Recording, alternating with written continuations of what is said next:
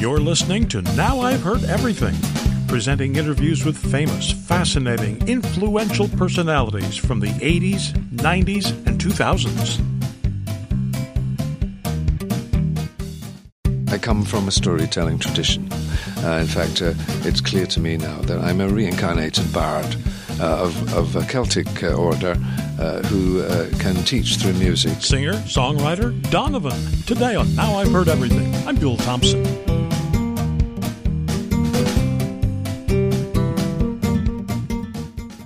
The people of Scotland and Ireland have a centuries-old tradition of song, poem, and story. And in the early 1960s, a young poet, storyteller, songwriter came along and captured the imagination of millions. His name is Donovan Leitch, although professionally he's always been known simply as Donovan. His more than 200 songs include some 60s classics. Hurdy-gurdy man came singing songs of love. You're gonna be mine, I know it. We're doing it in style. They call me Mellow Yellow, quite rightly. They call me Mellow Yellow. Jennifer, sitting very still. Must be the season of the witch. But in 1970, when he was still only in his mid-20s and at the height of his career, Donovan walked away from it. And he explained why in his 2007 autobiography called The Autobiography of Donovan. I met him and interviewed him when he appeared at the Kennedy Center in Washington, D.C. in early 2007. Now, most of what you're going to hear is him. I don't get to ask too many questions, and there's a reason for that. I discovered a long time ago that if somebody has a lot to say, and they're really saying it well, why interrupt them with questions? Just let them speak. So there's more Donovan than me in this interview, and that's a good thing. So here now, from 2007, Donovan. As a songwriter and a poet, I have journals, and I'm autobiographical in many songs. So from a very early age, around about 1970, when I was 26, I discovered a shoebox of handwritten papers that my mother had kept for me, and I decided handwritten was good, and all these memories from childhood I would leave in the shoebox. But then I would quickly make a memoir, handwritten in longhand, in 1970, of my bohemian days before fame, and before I forgot it. So then I wrote that handwritten piece and stuffed it into the shoebox as well. And so put the shoebox away. And then every 2 or 3 years in the 70s and into the 80s and the 90s, I would sort of pull out the pages and say, I must tell the story soon, at the right anniversary year, of this extraordinary bohemian invasion of popular culture from the 40s, 50s and 60s, which brought back to society meaningful lyrics, protests, civil rights, ecology, the spiritual path, and try to find the answer to the suffering in the world. As you know, the 60s generation was an aching, longing generation, longing for peace and longing for some answer to the madness of the two wars and a depression in the 20th century. So I'd keep bringing out the pages, Bill, keep bringing them out and saying, one day I'm going to organize this into a book. Years would pass, decades would pass, and 12 years ago now, I got a call from Mark Booth, and he says, I'm a junior editor in Random House, and I know you're writing this book. So I said, yeah. He said, it ready? I said, no. 10 years passes. He calls again. He says, I'm senior editor of Random House. It's Mark again. I said, okay, I'm ready. And so 2 years ago, it was time. But it needed tidying and reworking and editing and all that good stuff. But I'd studied a bit and gone on a few writers' courses to try to get some idea of how to write a book. And I realized that a book is a 500-room hotel on 10 floors, and each room has to be connected in a very special way. And it was beyond my skills as a songwriter, although I knew there had to be a beginning, a middle, and an end. Then I realized it's a love story of Linda and I, and it's a poet's journey. and I reflected a generation's angst and journey to find the answer within. And then it became clear it was a theme. And so it's the journey. It's the autobiography, but it's a journey of not only me, but a whole generation and a whole angst of the 20th century. So there you are. Now, correct me if I'm wrong, you had no ghostwriter on this. No, I wrote it myself. I've been a reader and a writer of poems all my life. My father read me poetry from a very early age. Until the age of 5, I thought all children were read poetry. In Scotland and in Ireland, there's a great tradition of literature anyway. Even in the poorest working-class family, you'll see novels and poetry on the walls of the shelves of their bookshelves. And so I knew that my father had read monologues to me, and I knew how to tell a story, because I come from a storytelling tradition. In fact, it's clear to me now that I'm a reincarnated bard of a Celtic order who can teach through music. And until the 17th century, there were schools of poetry in Scotland. How can you imagine that? A school of poetry. It's actually 2,000, 3,000-year tradition in the Celtic past that poets were actually trained for 21 years, and they had to study in the first 7 years the occasional poems, the songs of birth and death and marriage and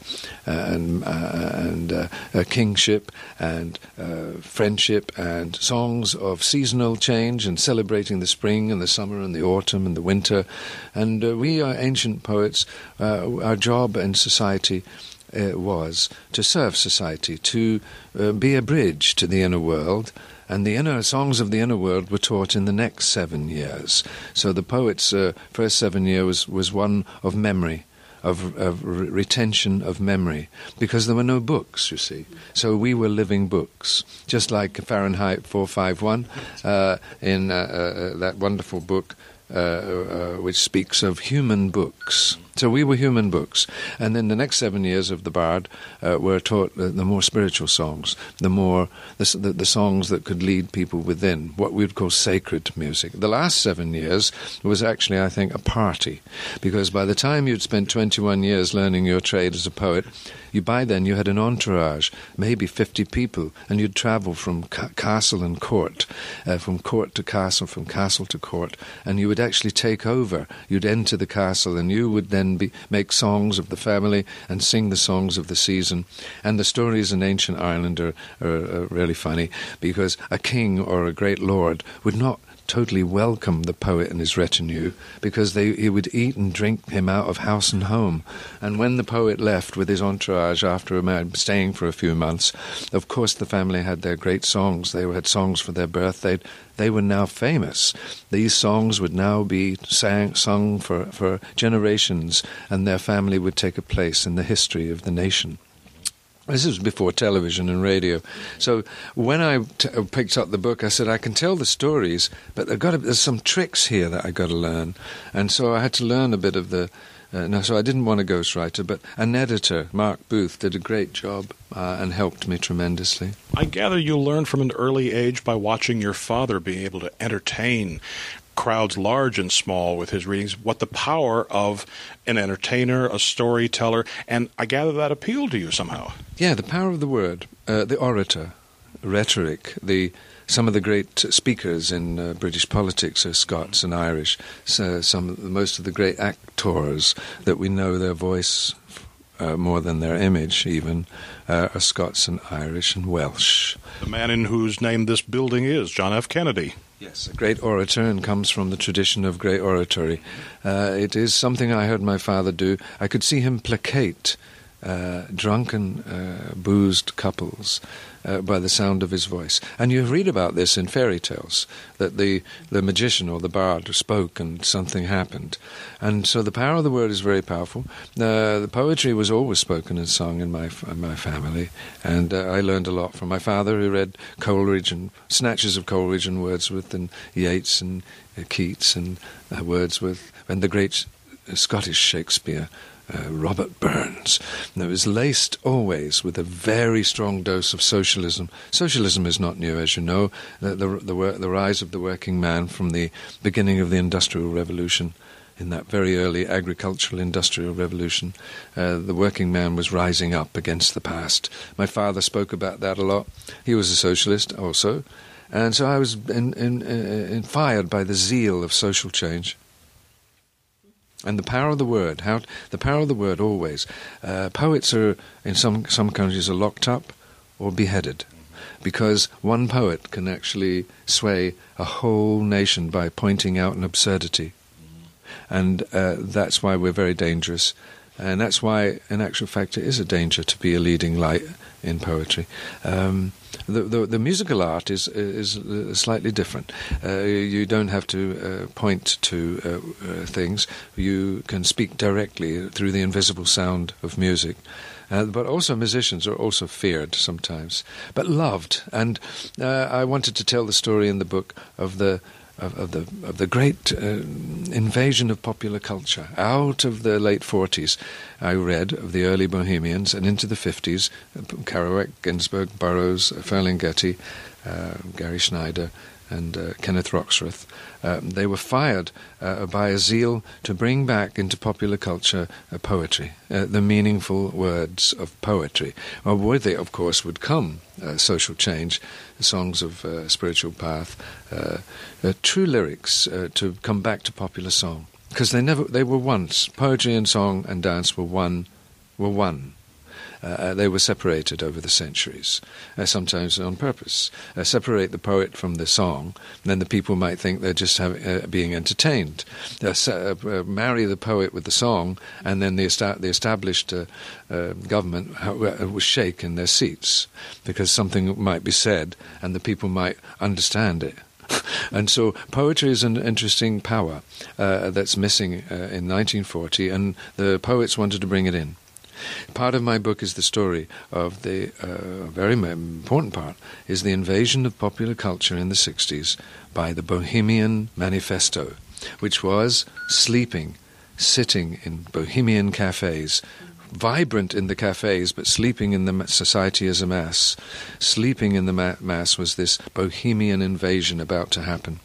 And Kenneth Roxroth and Ginsberg and Ferlinghetti and Kerouac and Burroughs, they were all feeling that it was jazz that was going to be the marriage. Then poetry would marry jazz. And improvisationally, Jack Kerouac tried. And he was used to tap his typewriter to the rhythm of modern jazz. But I saw early that it wasn't going to be that. What was going to happen was something more fundamental out of the folk world. And so Woody Guthrie and Pete Seeger and the Weavers were already moving through the factory life of America, singing songs of social change. And the young generation in America and in Britain, we were listening.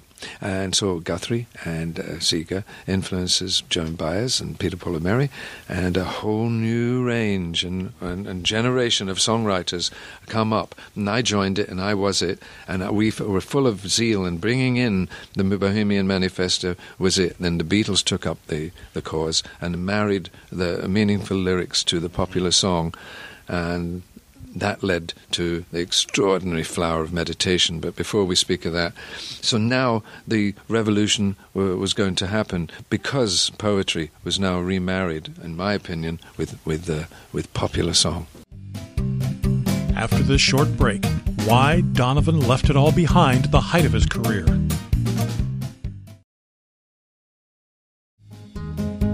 Now back to my 2007 interview with hurdy-gurdy man Donovan. Eric Burdon had once told me that how deeply he was influenced, and others like him were influenced by World War II, the grim, gray drabness that resulted from where they grew up. Was that an influence on you as well? Yes, of course. The grey, grim streets of Newcastle and Manchester and Liverpool and Glasgow, many of the 60s singer-songwriters and bands came from these very strong industrial cities. But it's not all doom and gloom. What it was these were the vibrant industrial cities that actually had so much money and drew from around the world so much different cultures. And into Liverpool and Glasgow came the ships. And into Liverpool and Glasgow came the Irish. And with the Irish comes the word and the song. And so Lennon and McCartney are Irish names. And so are Oasis, the Gallagher brothers. And so are the Happy Mondays, the Ryder brothers. And so am I, of Irish and Scottish descent. And into Newcastle also came extraordinary influences. But out of those rough and tumble days of the post-war Britain, we didn't have much, the working class. Therefore, there was only one way, and that was up and out. But I value that working class background and all those shipbuilding towns around Britain, because we had so much going for us. There was so much. It was with the birth of a new generation of poets would begin. Near the end of the book, I think it may be at the end of the book, you mentioned that by 1970 you realized you'd had over a dozen hit singles. You'd written over 200 songs, I think you said, that other well-known recording artists had recorded. You had all this. At only age 24, what had changed by that point that made you want to get out? Boredom. I asked my mentor, an artist mentor, David Wynne, a great sculptor, when I was 20, what should I look out for in early fame? And he said immediately, mediocrity. And therefore I set my goals so high that having achieved everything, the Bohemian Manifesto was reintroduced to popular culture through efforts of my own and my companions. What else was there to do? I also had lost heart because I'd lost my muse, Linda. And really, the goddess is the poet's muse, and my goddess, Linda, wasn't with me. It had been achieved. Everything was achieved. It actually had become now dangerous, like I told you early, to actually be a figure of social change. And I'd had enough in that respect, and I decided I'd go and travel the world and in a yacht. And I got to Japan, and then it came clear. It had been done. It was over. I looked in a great mirror in a great hotel in Tokyo and saw who was looking back wasn't me anymore. It was the figure that I had become. I needed to return to myself. So, what do? Gypsy Dave, my road buddy, was with me. He laughed. And he looked at me and said, "Well, that's it, Don, I suppose. It's over." I said, "Yeah, it's been great. And I'm going back." But I was broken-hearted, and the journal tells it. For what? What was I broken-hearted for? What was I missing? I'd done it all. How can you be so lost at 24, having achieved so much? Well, I was broken down, but I didn't take a breakdown in the sense of drugs or heroin or extreme alcoholism. It was over.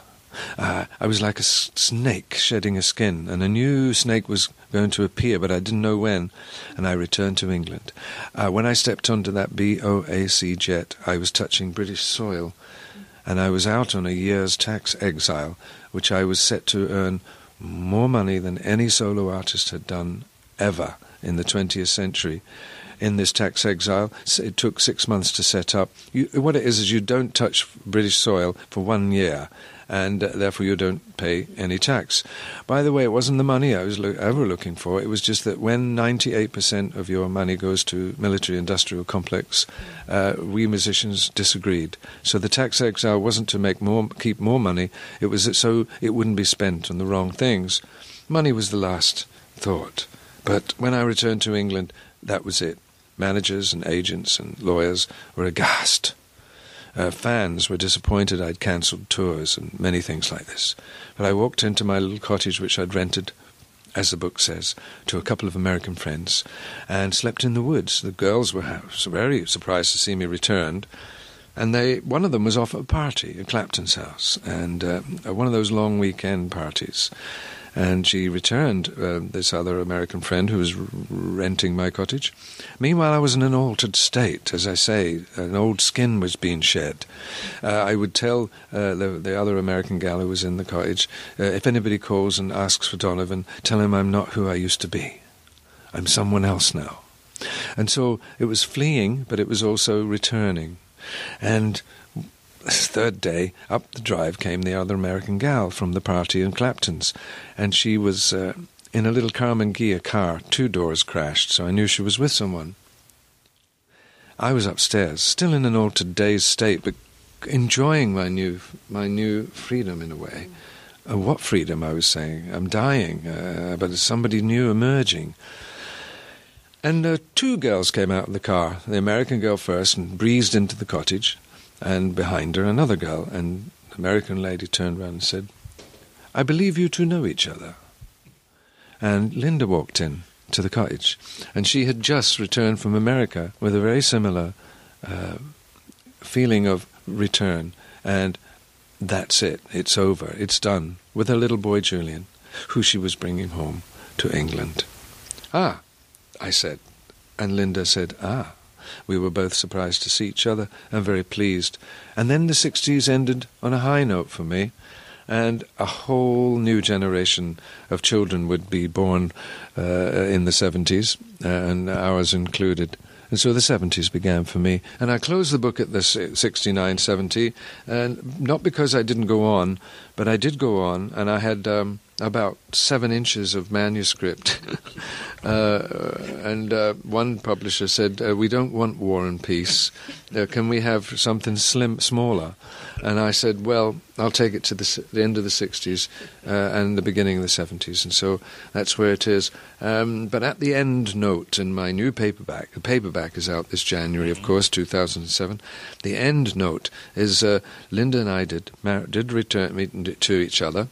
We had met in 65, as the book says. Linda is my Sunshine Supergirl. We did split for a period, which saved our relationship. No relationships in music and entertainment world in the 60s survived the super fame that we all experienced. Ours did. The decades would pass. We would continue into the spiritual path to continue to practice what we had discovered.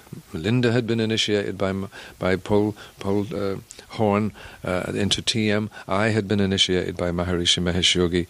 The Beatles and I had brought back to the West a technique as a super antidote for the overuse of drugs that was beginning. Dealers were becoming prevalent on the streets. It was never the naive joint anymore. It was now a very heavy scene, and we had brought to the West the technique of TM. And now TM has moved from strength to strength, and was it last year or the year before? We were invited to the Maharishi University of Management, back into the fold after having gone from so many years on our own working away, and we were honored by Maharishi for our work in peace, in bringing brotherhood and peace to the world. That led to meeting David Lynch and being introduced to his foundation. Now Linda and I and David Lynch move ahead, as the end note of my book says, into an extraordinary application in the 21st century of the best of the 60s. And the best of the 60s was the rediscovery of meditation for the West. Now young students all over the country are benefiting by being able to dive within. It's not a religion, it's a technique that is the birthright of humanity. And we always knew it, me, George, Linda, Paul, John, when we were reading the books when we were young teenagers, saying there's got to be an answer to the suffering of the world.